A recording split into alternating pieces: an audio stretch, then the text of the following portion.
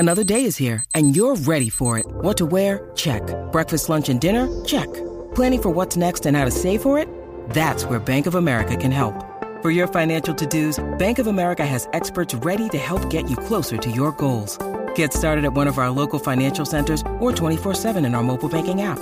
Find a location near you at bankofamerica.com/talktous. What would you like the power to do? Mobile banking requires downloading the app and is only available for select devices. Message and data rates may apply. Bank of America N.A., member FDIC.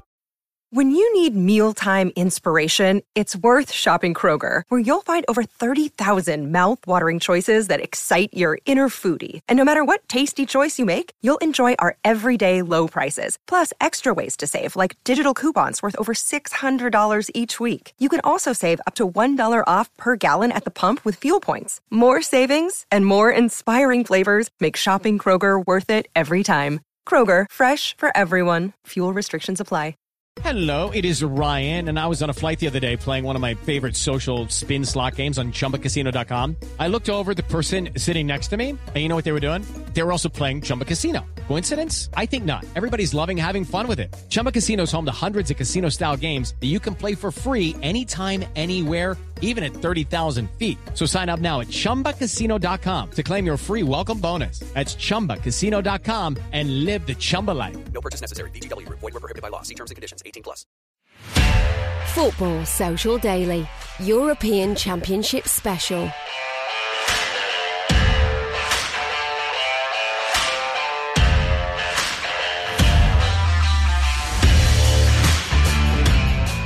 It's coming home. England took a massive step towards claiming a major competition for the first time since 1966 last night, beating Germany at Wembley to make it to the quarter-finals of Euro 2020.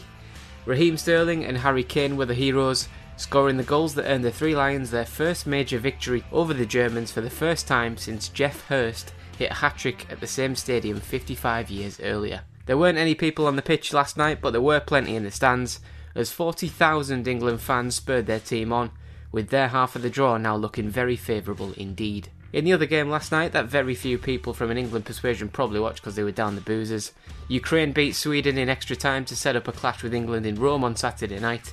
We'll be having a look back at that game on today's Football Social Daily, which we might start calling It's Coming Home Daily if England go much further. Towards the end of the podcast, we'll switch our attention back to the Premier League, as it looks like today could be the day two new Premier League clubs end their hunt for new managers, with Crystal Palace and Everton are both close to announcements, but poor old Spurs are still welcoming CVs down the job centre in the post.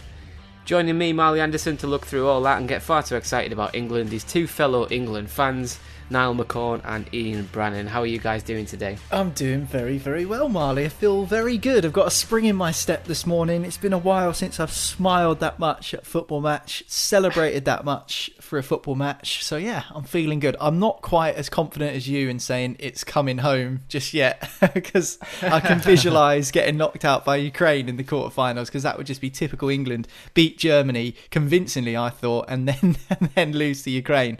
But yeah, no, absolutely buzzing this morning. Yeah, I'm in Newcastle this morning, and I was here bright and early, 5:30. There were still people out on the streets drinking, celebrating that victory. So it's been a long shift for them. I doubt they're going to be listening to this podcast until later on in the day.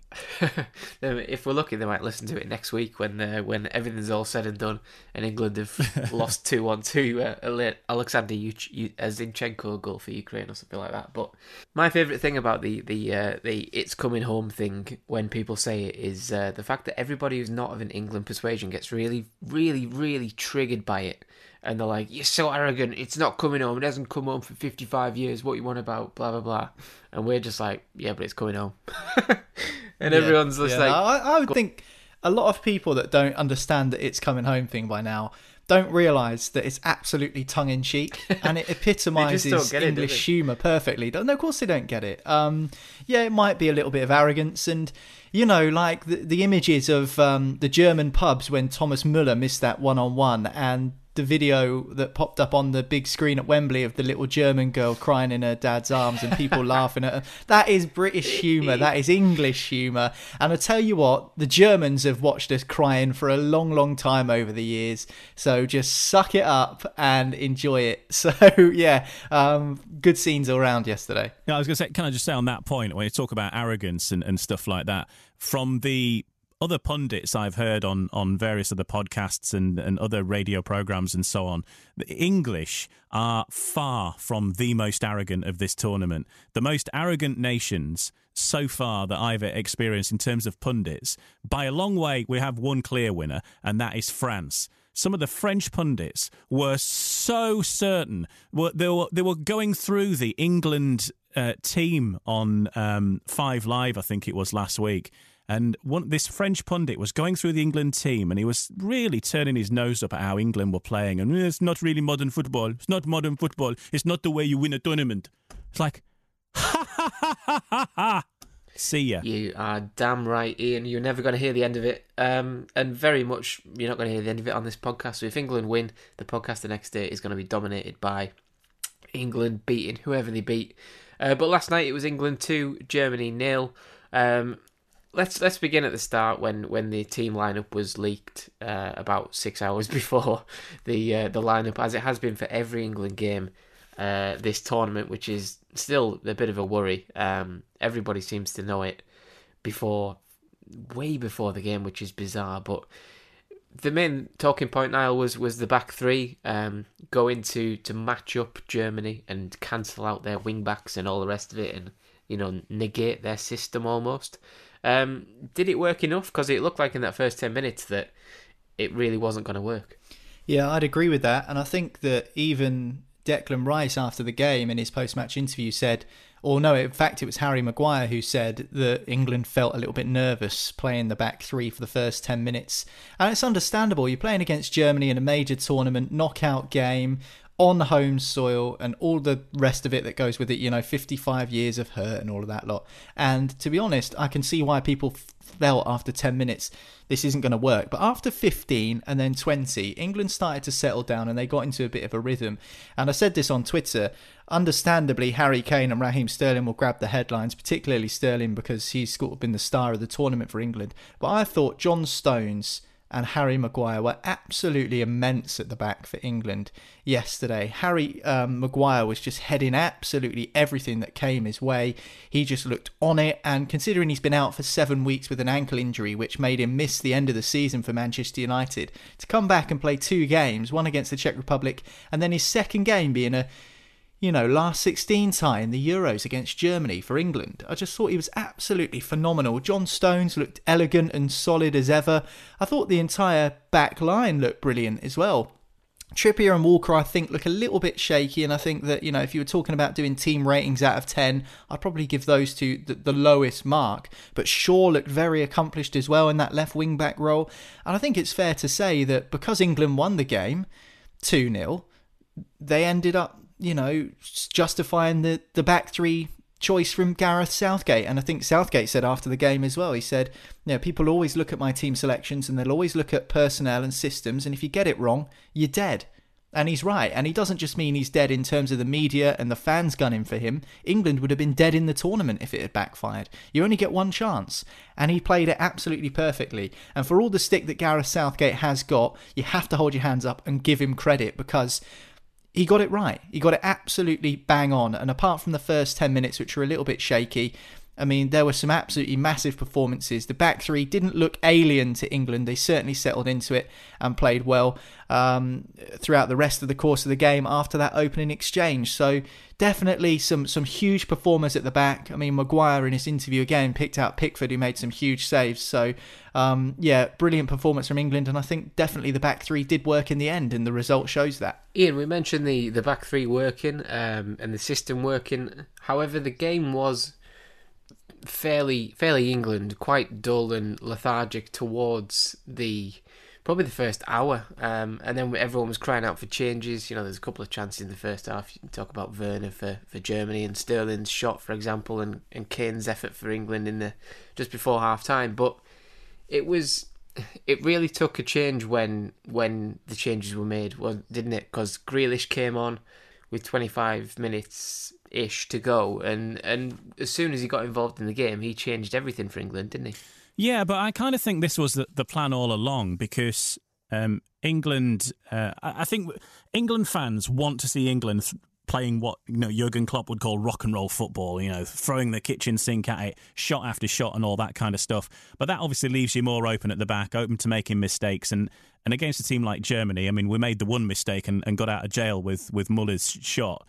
But I think you're going to make more of those mistakes, because that came from England in that part of the match where they were pressing for that extra goal, and you see what happens.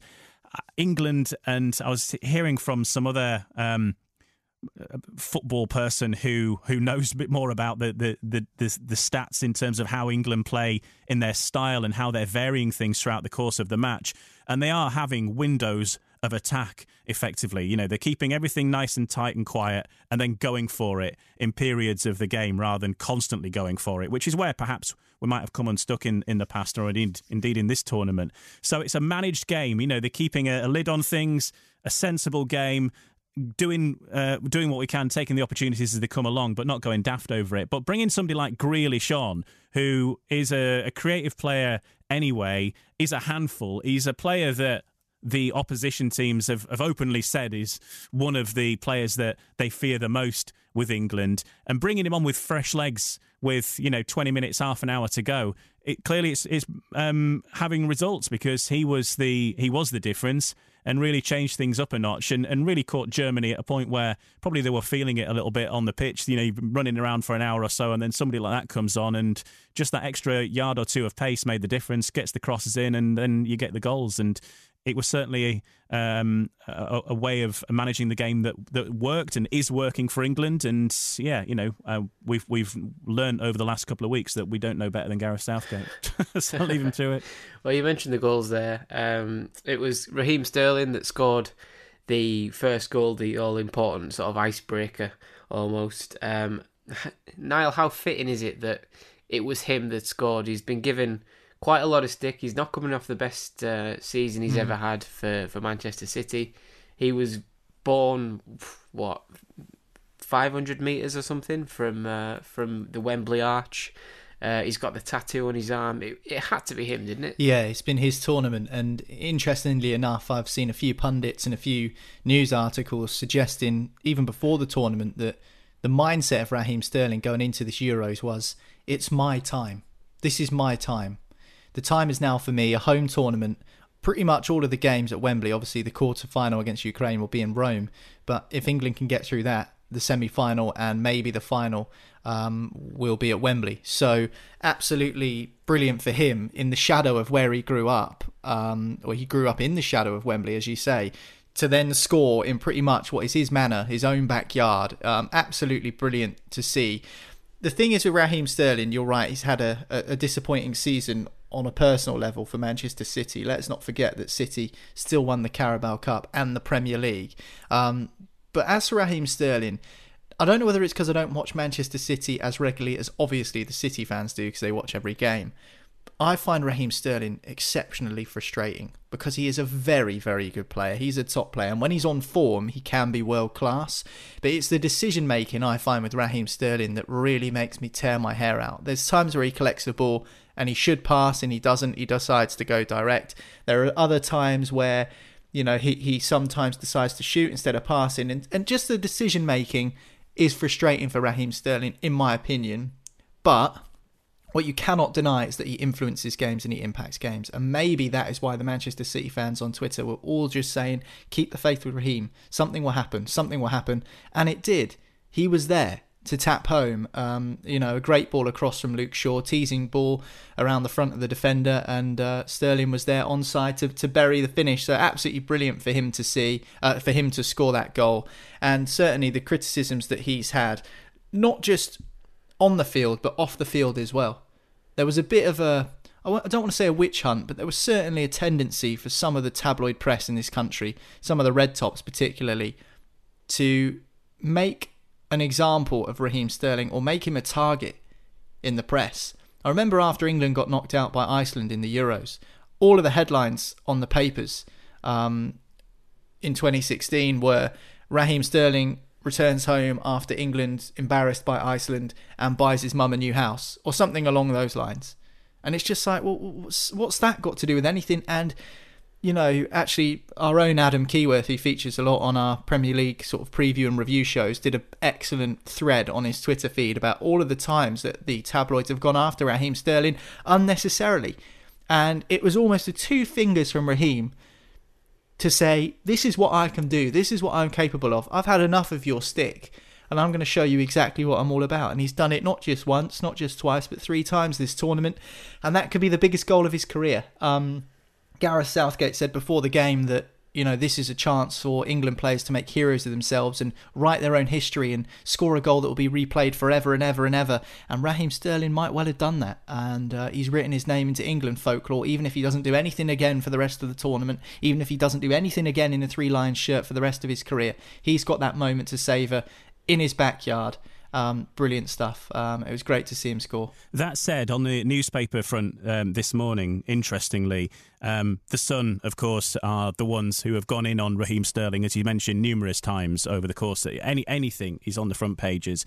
Now they've stuck him on the front page this morning as a hero, and every other newspaper has used a photo of Harry Kane on their front cover.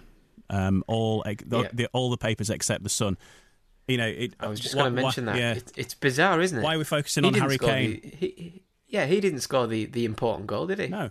Why are we focusing on Harry Kane? And you know, there is an obvious element in the room. That's, you know, that just shows you we go on about why are players kneeling down for Black Lives Matter and all this kind of stuff, and people saying we don't need it anymore. We absolutely need it, because every single newspaper in this country has featured a white player on the front cover and on their back pages, and not Raheem Sterling. And that is why this gesture continues. Yeah, it's absolutely bizarre. When I seen the some of the back pages late last night, you know, when they get leaked, well, not leaked out, sort of released when they go to print, and I was thinking, why are we looking at Kane? There was absolute scenes when Sterling scored that goal. There's some fantastic images of him wheeling away towards the corner, Foden chasing him with his subs kit on, fans falling over the stands in that weird like mesh thing they've got over the seats to stop fans on it. They're all bouncing up and down like it's a bouncy castle. It looked amazing, and I'm thinking. And then there was that iconic image as well that will probably be Sterling's phone background for the rest of his life, of him holding up his little son.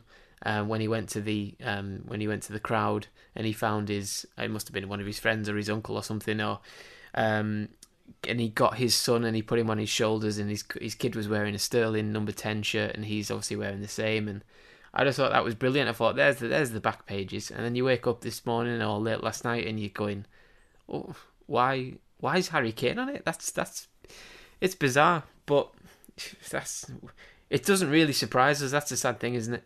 No, if Harry Kane had scored a hat-trick or whatever, then you could say, well, fair enough.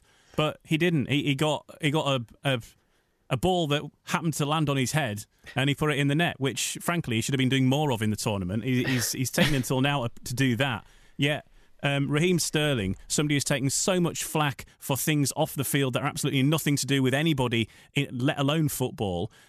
He was even getting abuse for even being in part of the England squad. Why are we taking him just a few weeks ago? Now he's the only person, apart from Harry Kane, who's scored any goals, and then just erased from history for somehow. But luckily, we've got other means that we can see these pictures and see what's going on. But if your entire knowledge of the world was left to the front pages of our newspapers, then you wouldn't even know who was playing. Yeah.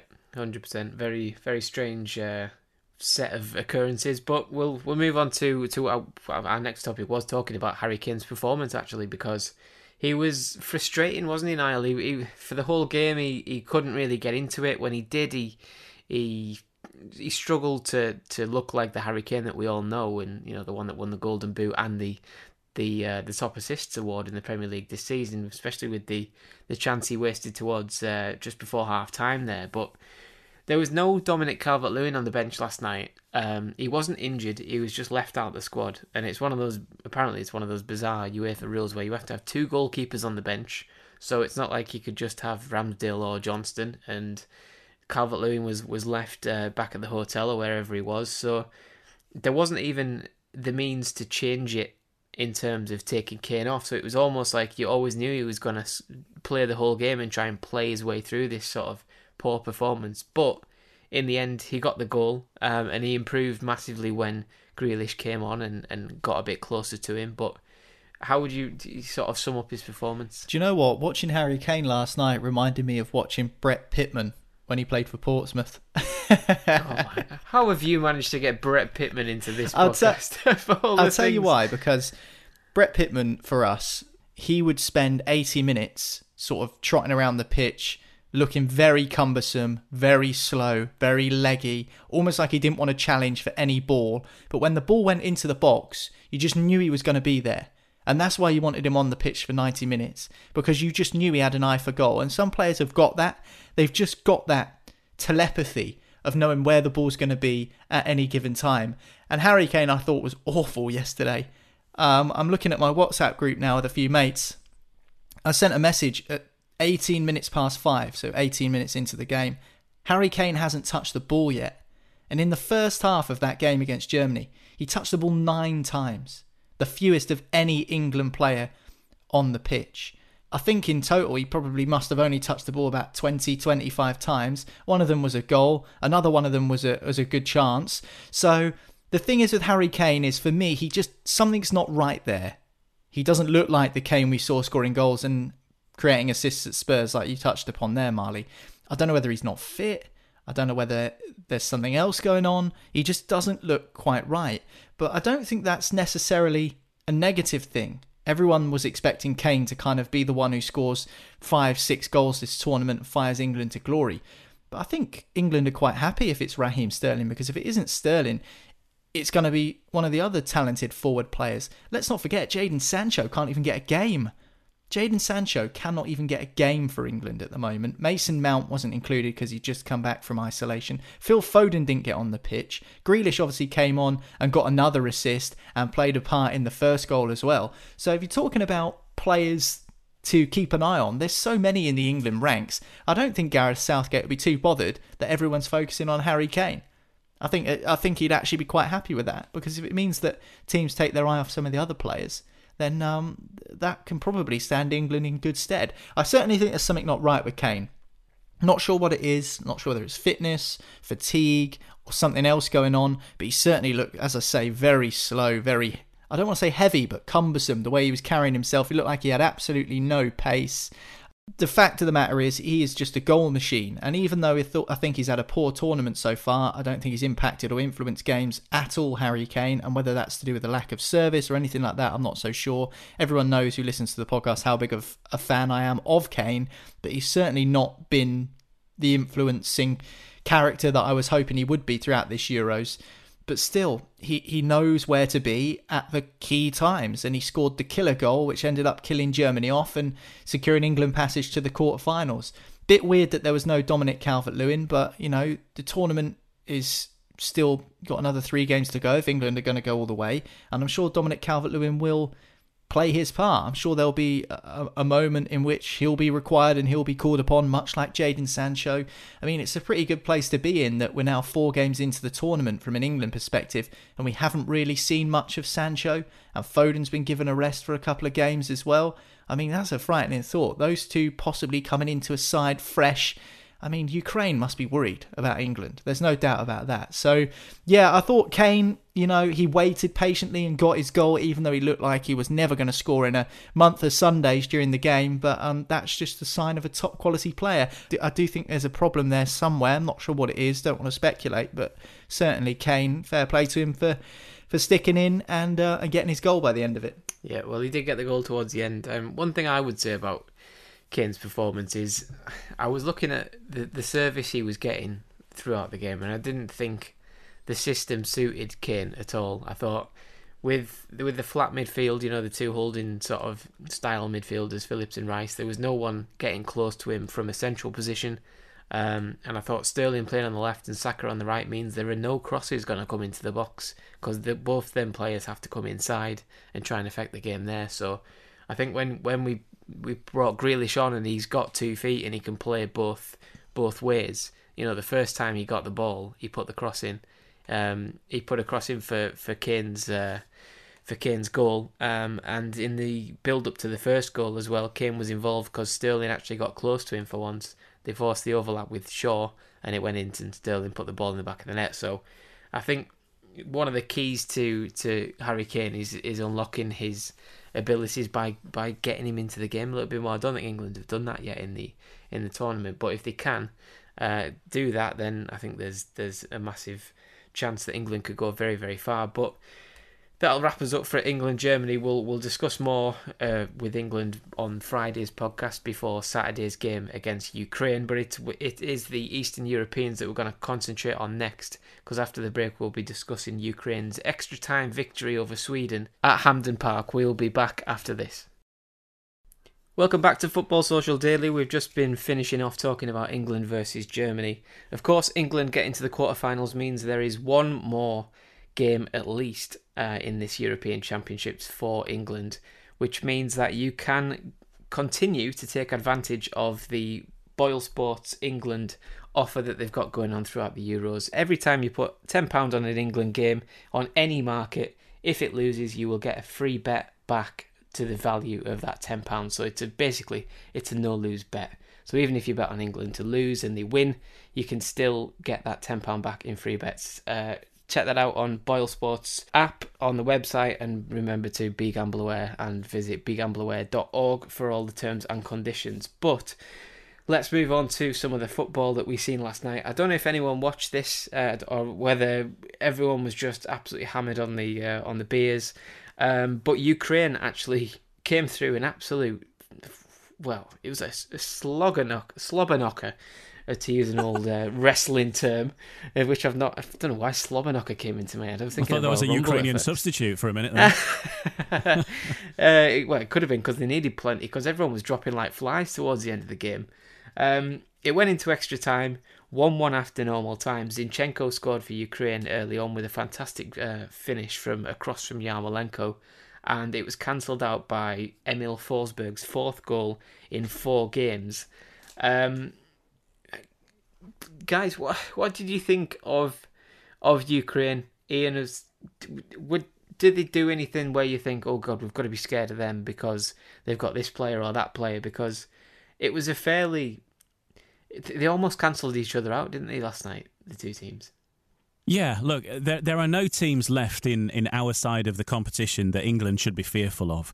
We're better than all of those nations on our day. Clearly, we know that England can fall to a defeat at any point, and you can't necessarily predict what's going to happen in the future. But I think Germany were certainly the strongest opposition that we could have faced left in the tournament, and we've dealt with them finally. I mean, you look at the Ukrainian lineup, and Yarmolenko's he's their captain, but I think you'd say he's their best player, of course. Zinchenko we know about as well. But no, I don't think that they should cause us any problems in the next round. And to watch the match last night, it was a bit of a slogfest. Two teams, as you say, cancelling each other out. Two fairly big teams in terms of the stature of the players. They're quite big guys. I imagine it's going to be like playing against Burnley or something like that, where you never know how it's going to go. But they're quite a robust outfit. Just looking at what the formation they played, they went with a 4-3-3 last night, and I know that we touched on what England might do in the next round, but whether that's something to consider in terms of how our formation might stack up against what the Ukrainians are used to playing. But yeah, it wasn't one of the matches of the tournament that you would be asking for the DVD of afterwards, for sure. And we got through it and got a result in the end. And, of course, they've had to play the extra half hour as well, which clearly would be welcome news for England, as you say, dropping like flies by the end of the match. And that Hampden pitch certainly sapped the muscles. Yeah, it was definitely one of them. I think, so extra time lasted half an hour. I think extra time lasted over 40 minutes, I think, because I mean, at one point there was about 5 guys down. There was Yarmolenko went down. Zinchenko, I think, knocked out Emil Kraft with a cross by hitting him straight in the temple and knocking him pretty much clean out at one point.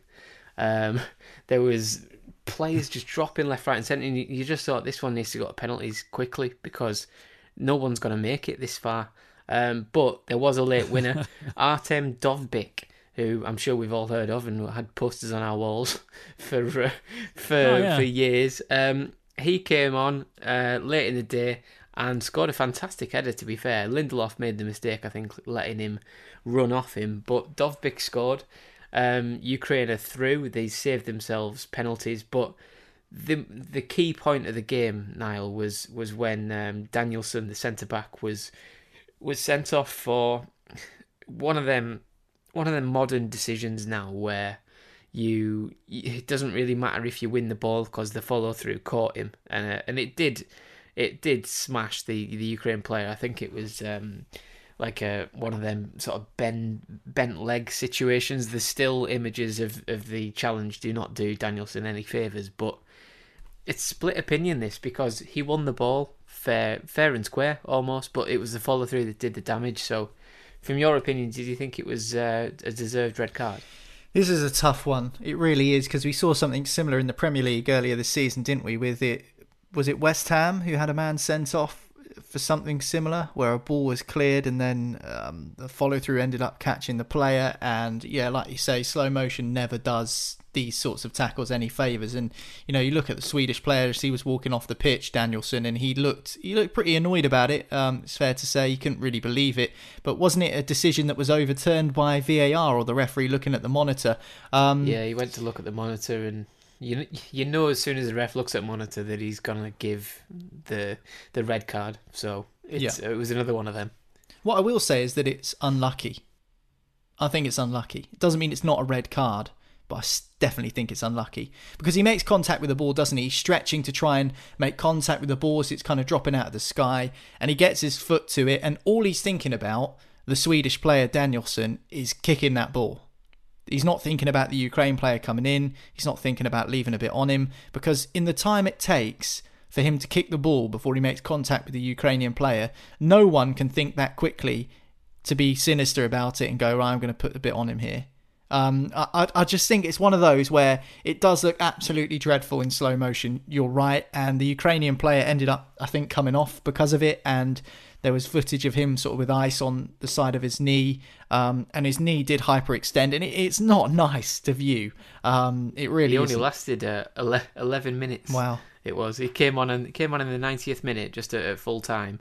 And he went off on 101 minutes. Artem Bezedin, who was smashed by that tackle. Yeah, I mean, that's not nice, and hopefully he recovers quickly, but not quickly enough for the England game. But there we go. Hopefully he's all right. I mean, it's one of those where it is so 50-50, and that is what VAR is interesting for, because we've spoken about this before in terms of, the referee's decision is almost always subjective, and always was before technology came in. What might be a foul to Mike Dean in the Premier League might not be a foul to Kevin Friend, and they're both Premier League referees trying to do the same job. What I think is a foul, Marley and Ian, you might not think is a foul. So refereeing can be quite subjective, and I think this is one of those circumstances where certainly if it wasn't given as a red card, you can understand it.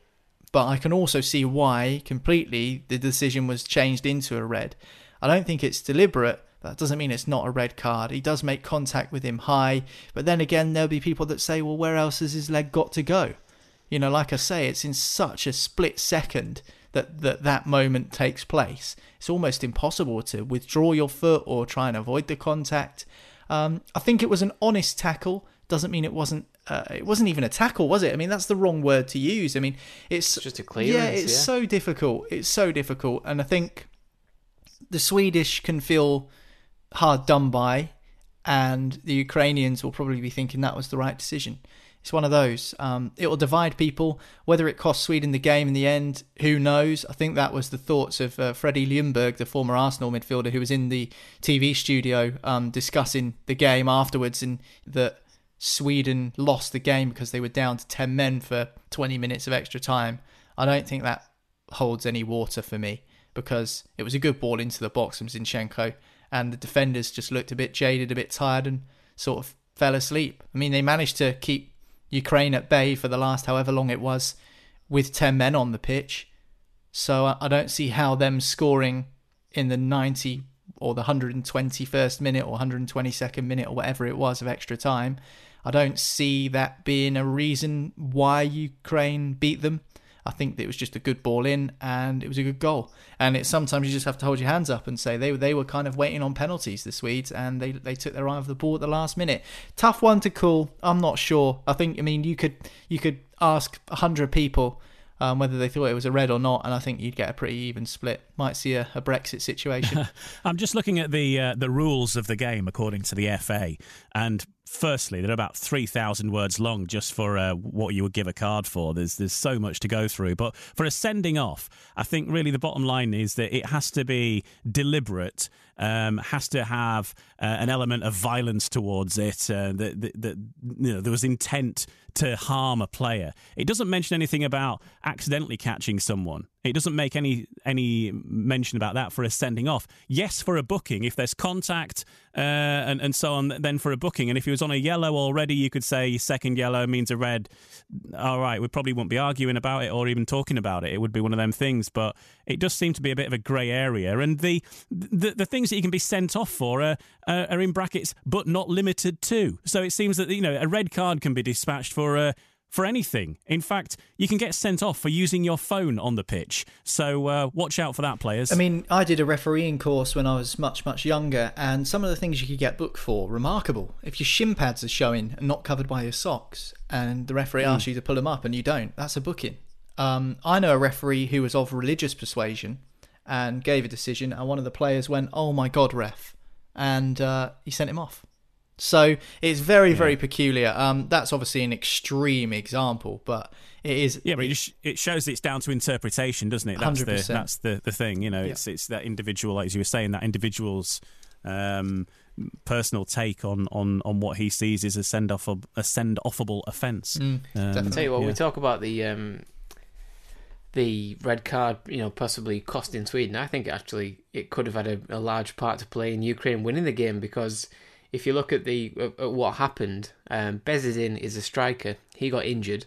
He got took off after 101 minutes, and a winger came on, not a striker, which left Andriy Shevchenko needing another striker on the pitch for the last 5-10 minutes.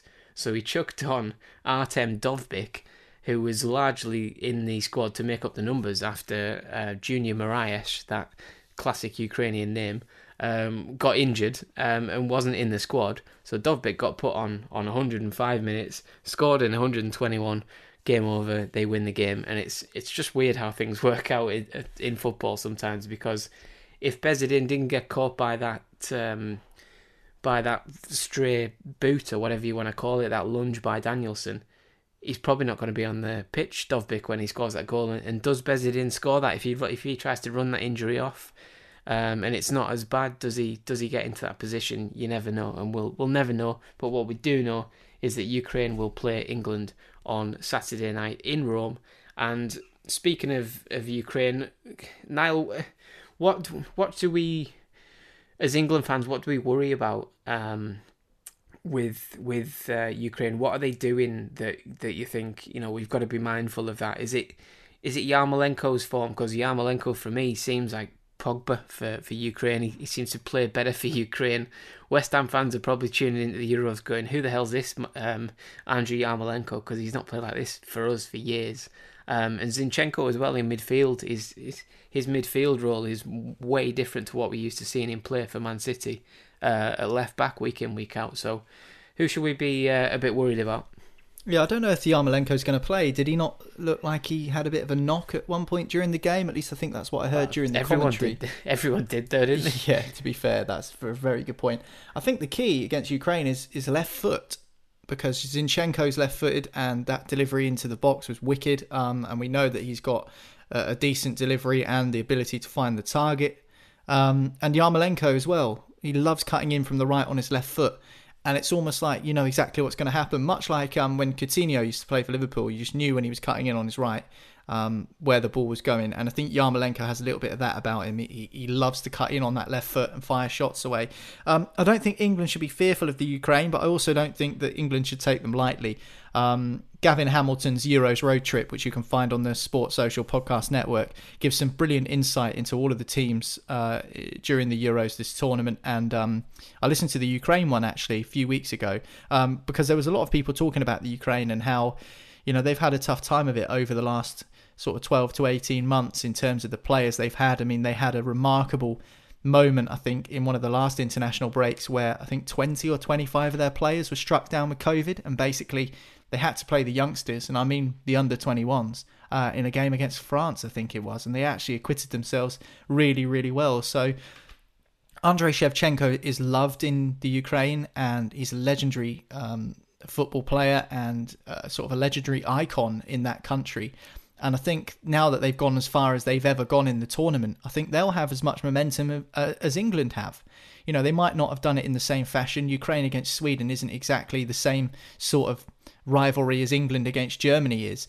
But I think England need to be careful that, their crowning glory, their crowning moment wasn't the Germany game, because Ukraine will be feeling similarly to how England are feeling, but for different reasons. England have almost got the monkey off their back of finally beating Germany in a major tournament for the first time since 1966, whereas Ukraine have never got this far ever. So they'll feel like they're skipping on air, and they'll feel like that they can go as far as they want, because they've got that enjoyment and almost that freedom to go, well, we got no fear. If we get knocked out to England, there's no shame in that. And so I think that this could be a really interesting game. England don't tend to beat teams by a plethora of goals, as we've seen during the tournament. I mean, beating Germany 2-0 was the highest scoreline England have had in a while. They've won most of their games 1-0, haven't they? Both in the pre-tournament friendlies and in the group stages of this Euros. So, yeah, I mean, Ukraine, they have an ethos, a team spirit, a work ethic, a unity, something that most international teams have. But they've got something a little bit different. I'd encourage everyone who wants to know a little bit more about Ukraine to listen to that podcast, Gavin Hamilton's Euros road trip on Ukraine, because it will give you a bit of an insight into the way that they like to play. They've got some promising young defenders coming through, particularly. You mentioned Junior Moraes as well. Obviously, he's Brazilian born, but he's been sort of nationalized, acclimatized. He's become sort of a Ukrainian citizen, because he's one of many Brazilians who sort of come over from South America to start their European football journey in the Ukrainian league. Similar to Fernandinho and players like that. Much, yeah, absolutely. Fred as well, another one who played for Shakhtar Donetsk as well before signing for Manchester United. So they do have a sort of a good core of Brazilians over there in the Ukraine, and they're kind of tapping into that. So yeah, I think that they kind of have eyes on the future, and I don't think this is the last we'll see from this Ukraine group. They've got a good blend of experience and youth. I mean, I think Zinchenko, what's he, only 24, 25, so he's kind of going to be their flag bearer for the next 10 years, you'd think. So even though this is the furthest they've ever got, I wouldn't rule them out possibly qualifying for the next World Cup or the next Euros, because they look like they could well sort of develop into a team who do soar up the rankings. So yeah, it won't be easy for England, but I think the left-footedness of Zinchenko and the left-footedness of Yarmolenko, I just think to be aware of that. And Zinchenko down the left, worrying about those deliveries into the box, if you can cut that off at source, then that's always going to be a benefit. And as for Yarmolenko, if you can keep him on the outside instead of cutting in onto his left, I think that will also help England out if he plays. I think the thing with Ukraine and what goes very much in England's favour is that they've conceded at least one goal in every game so far in this tournament. And even beyond that, they very rarely keep a clean sheet, do Ukraine. If you look back even over the last 2 or 3 years, they usually let at least one in. And I think they've only got one competitive clean sheet since 2019, and that was against Spain in the Nations League last year. But apart from that, they've conceded in every competitive game, and certainly in this tournament they've been conceding as well. So for England, of course, haven't conceded any. In contrast, keep that going, and I think everything is positive. I think for England, and they do have their frailties. Ukraine, they're not a team that we should be fearing, really. On paper, at least. Huh. Famous last words. Well, we'll find out who prevails between England and Ukraine. That's on Saturday night in Rome, 8 p.m. That is a plum tie, isn't it? Saturday night, 8 p.m. The boozers will be busy all weekend. The big screens will be out. The beer will be flowing. Great news. I'll be out of isolation at that point.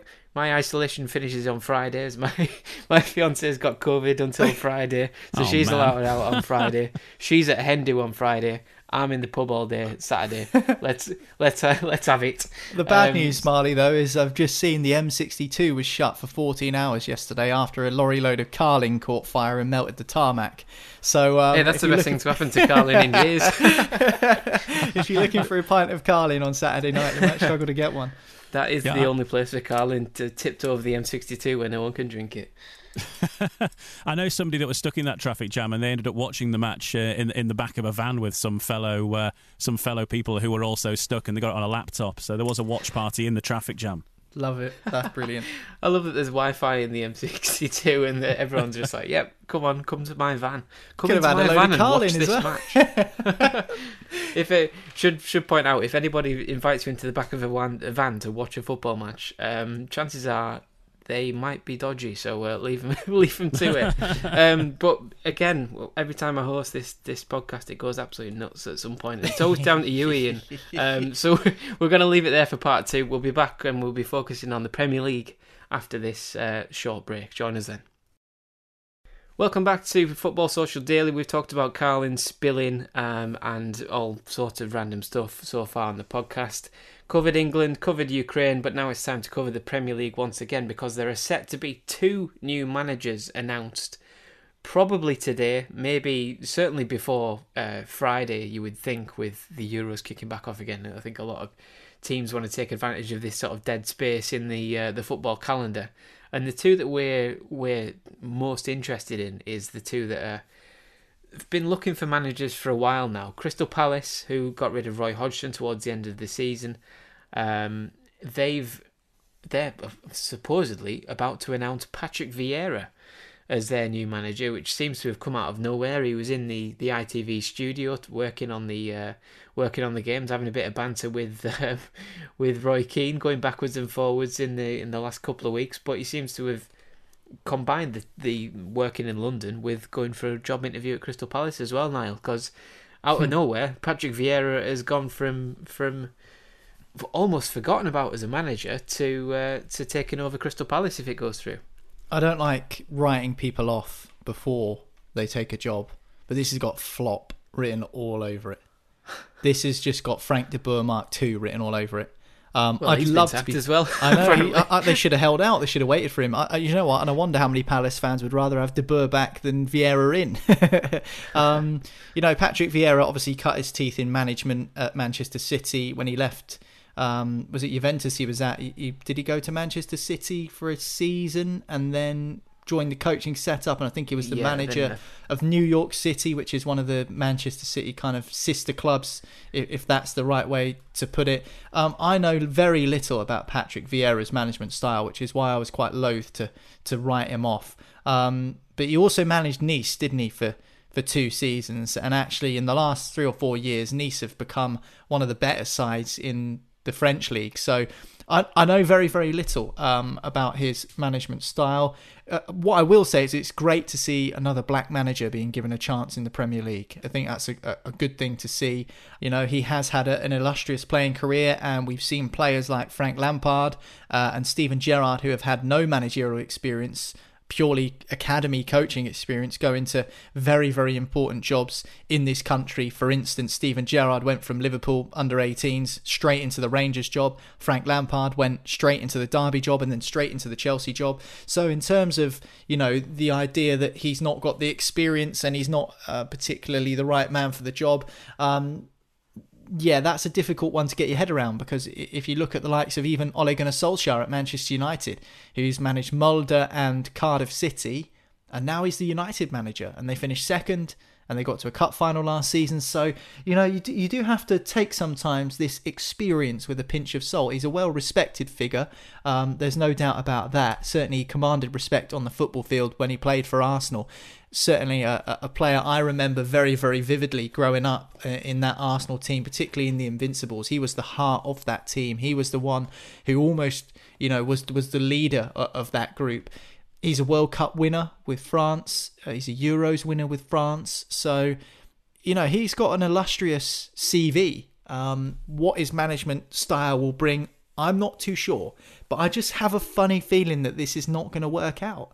I think particularly because Crystal Palace have been talking to several managers. They spoke to Nuno Espirito Santo, and that fell through due to the ridiculous amount of backroom staff that Nuno Santo has and the wages that he wants to put them on, which has put off a few Premier League clubs, I think.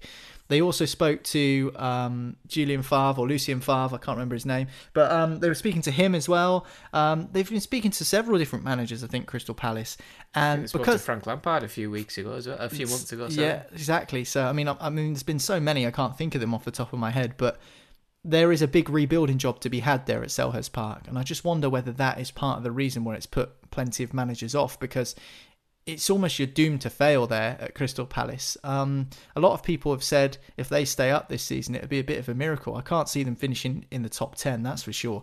Certainly with the amount of players they've got out of contract, it's going to be really difficult. They need to make some signings, but before they can do that, they need to find a manager. And if Patrick Vieira is announced, which looks extremely likely that that's going to be the case, good luck to him, but it's a hell of a job he's got on his hands. And I just wonder whether the reason I feel that this has got a flop written all over it is because it's such a difficult job and plenty of managers have turned it down or at least decided against going for the role. And they're managers who have got plenty more experience than Vieira. I'm thinking of the likes of Nuno Espirito Santo. So definitely an interesting one, and I'm keen to see how he gets on. I hope he isn't a flop because I like him as a player, but I'm really be interested to see how he gets on. Well, I think looking at Vieira's managerial record, I think he took the New York City side that came 17th in the MLS table, and in his first season he had them 4th, and his second season he had them 2nd. I know it works differently over there because there's an MLS Cup at the end of the season and what have you, but then he went to Nice and he got them into Europe, I think, in his first season, and then everything went a bit belly up towards the second season, and he ended up losing 5 straight games and getting sacked in December 2020. So 6 months out of work, but he seems to be back in work at Crystal Palace, and alongside another manager who's coming back into the Premier League. It seems, Ian, is Rafa Benitez, who, despite it being known how Everton fans feel about this, it is reported last night that he's signed a deal at Everton to be their new manager. Apparently it's a 3-year deal at Goodison Park. There was something on Twitter, I don't know if you guys seen it, I'm sure you probably did, a banner draped very near Rafa Benitez's house, and it says, "We know where you live, don't sign," which is probably the most disgusting thing I've ever seen, to be honest, in terms of, speaking out about somebody potentially joining your club to try and help you. But even though that's an extreme thing, do you think that just sums up how Everton fans feel, and therefore the board should heed the warnings of their fans? Well, it is going to happen today, apparently, by the way. He's arrived at the Everton training ground in the last hour, and he's set to be announced later on today as the new manager of Everton. So it is on. Look, he's managed many teams around the world, and not just in this country. I mean, he's managed, obviously, Liverpool, but he managed Liverpool quite a long time ago, really. It's not like he's gone from Liverpool to Everton. And even still, so what? 14 years now, I think. Yeah. It is. Exactly. It's old history, different players, a different era, and there have been many people who have made that trip across Stanley Park in both directions. He's not the first to ever do it. It's not like there is an unwritten rule or whatever, or even a written rule that if you play for Liverpool, you can't play for Everton. Same for managers. So what's the difference? The difference is he won them the Champions League and he called them a small club. Well, I mean, come on, it's. They need to, with that in mind then, do you want a decent manager who will come and make a change into how Everton have been and maybe get them a bit further up the table, because we know Rafa Benitez has got those skills to very much keep them in the league, but probably get them qualified for Europe and stuff like that? Or do you want someone who's not as good but hasn't got ties to Liverpool? I think Rafa Benitez, you're absolutely right, Ian, is the best that Everton can get at the moment. I think that there's no arguments with that. I'm totally in your camp with that. However, I would be also in that camp with you two. I think he's the best manager in the world that's out of work right now. Yeah, and I think he's the best that Everton can get. And I don't think there's any doubt in that. However, if the fans don't want him and they're leaving threatening banners outside of his house, I mean, fair play to Rafa for fronting up and still taking the job after that. The police are investigating that, by the way, that banner that was left outside of his home. Goodison Park has been tagged up and sprayed with spray paint saying Rafa don't sign. It is stupid, but I mean, if there's one way the fans are going to make their thoughts known, I feel like they've done that. And I think most Evertonians aren't willing to let the fact that he managed Liverpool, won them the Champions League and called them a small club go. I mean, and I think he's doomed to fail at Everton, Rafa Benitez, because of that. Because as soon as things start going wrong, and inevitably they will, Everton will go on a losing run. They'll lose 4, 5, 6 games in a row or whatever, and they'll be not in the European picture. People will start really piling on to Rafa Benitez because of his history. But at the same time, you know, they'll complain about another a manager coming in from another country or wherever he might be, and he doesn't understand us. He doesn't understand our people. He doesn't understand, the club. He does understand it because he lives in Liverpool anyway. Like you say, he's not just moved to Liverpool ahead of this signing. He has always had this home in Liverpool. Yes, he's got ties with Liverpool Football Club from the past. But, I mean, come on, you know, you've got to just grow up, I think, sometimes. And this is the part of football that does my head in. People get far too close to it, far too tribal towards it. It's not a war, it's a football club. He's there to manage you. He's there to bring good times to you as well, because he's done it. You don't have to ask his credentials. He's won the Champions League. You know, what? Maybe you might just bring some of that success to Everton as well. Maybe he might just, if you didn't get on his back over stuff that was said 14 years ago, that's like school children. You know. Well, Everton finished 10th in last season's Premier League, below Leeds United. Considering they started the best of any team, if that was Rafa Benitez, he would be sacked. Because it was Ancelotti, he was given time. I don't think Benitez will be given time by the Evertonians and their fans, purely because it is fraught with danger. I mean, he's fighting a losing battle already by even taking the job. Even those Evertonians who are quite keen to give him a chance and let bygones be bygones and let the past be the past. I think as soon as the heat starts to crank up, Rafa, the pressure on him will be double, triple, quadruple what it was on Ancelotti. And I think that that's purely because of the history. And unfortunately, that's something that comes with this game of football that we all love. And I just think that is why this isn't just not going to work out. I just can't see it working out. In fact, I think it's all part of the grand plan, though, to get back into St James's Park. You know, have a couple of quick months at Everton, get back in the game, and then before you know it, just give Steve Bruce enough time and get straight back in there. Maybe that might be it. I don't know. Grand plan. What do you think, Marley? I'd take that as long as he comes back at some point. We don't care what he's ever said about anyone. So.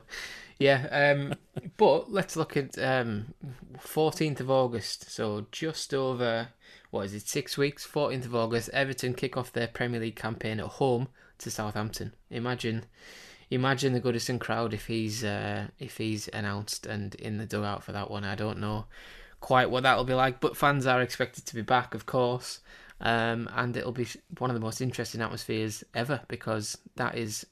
We'll see if he can win the round. It looks like he's going to sign today.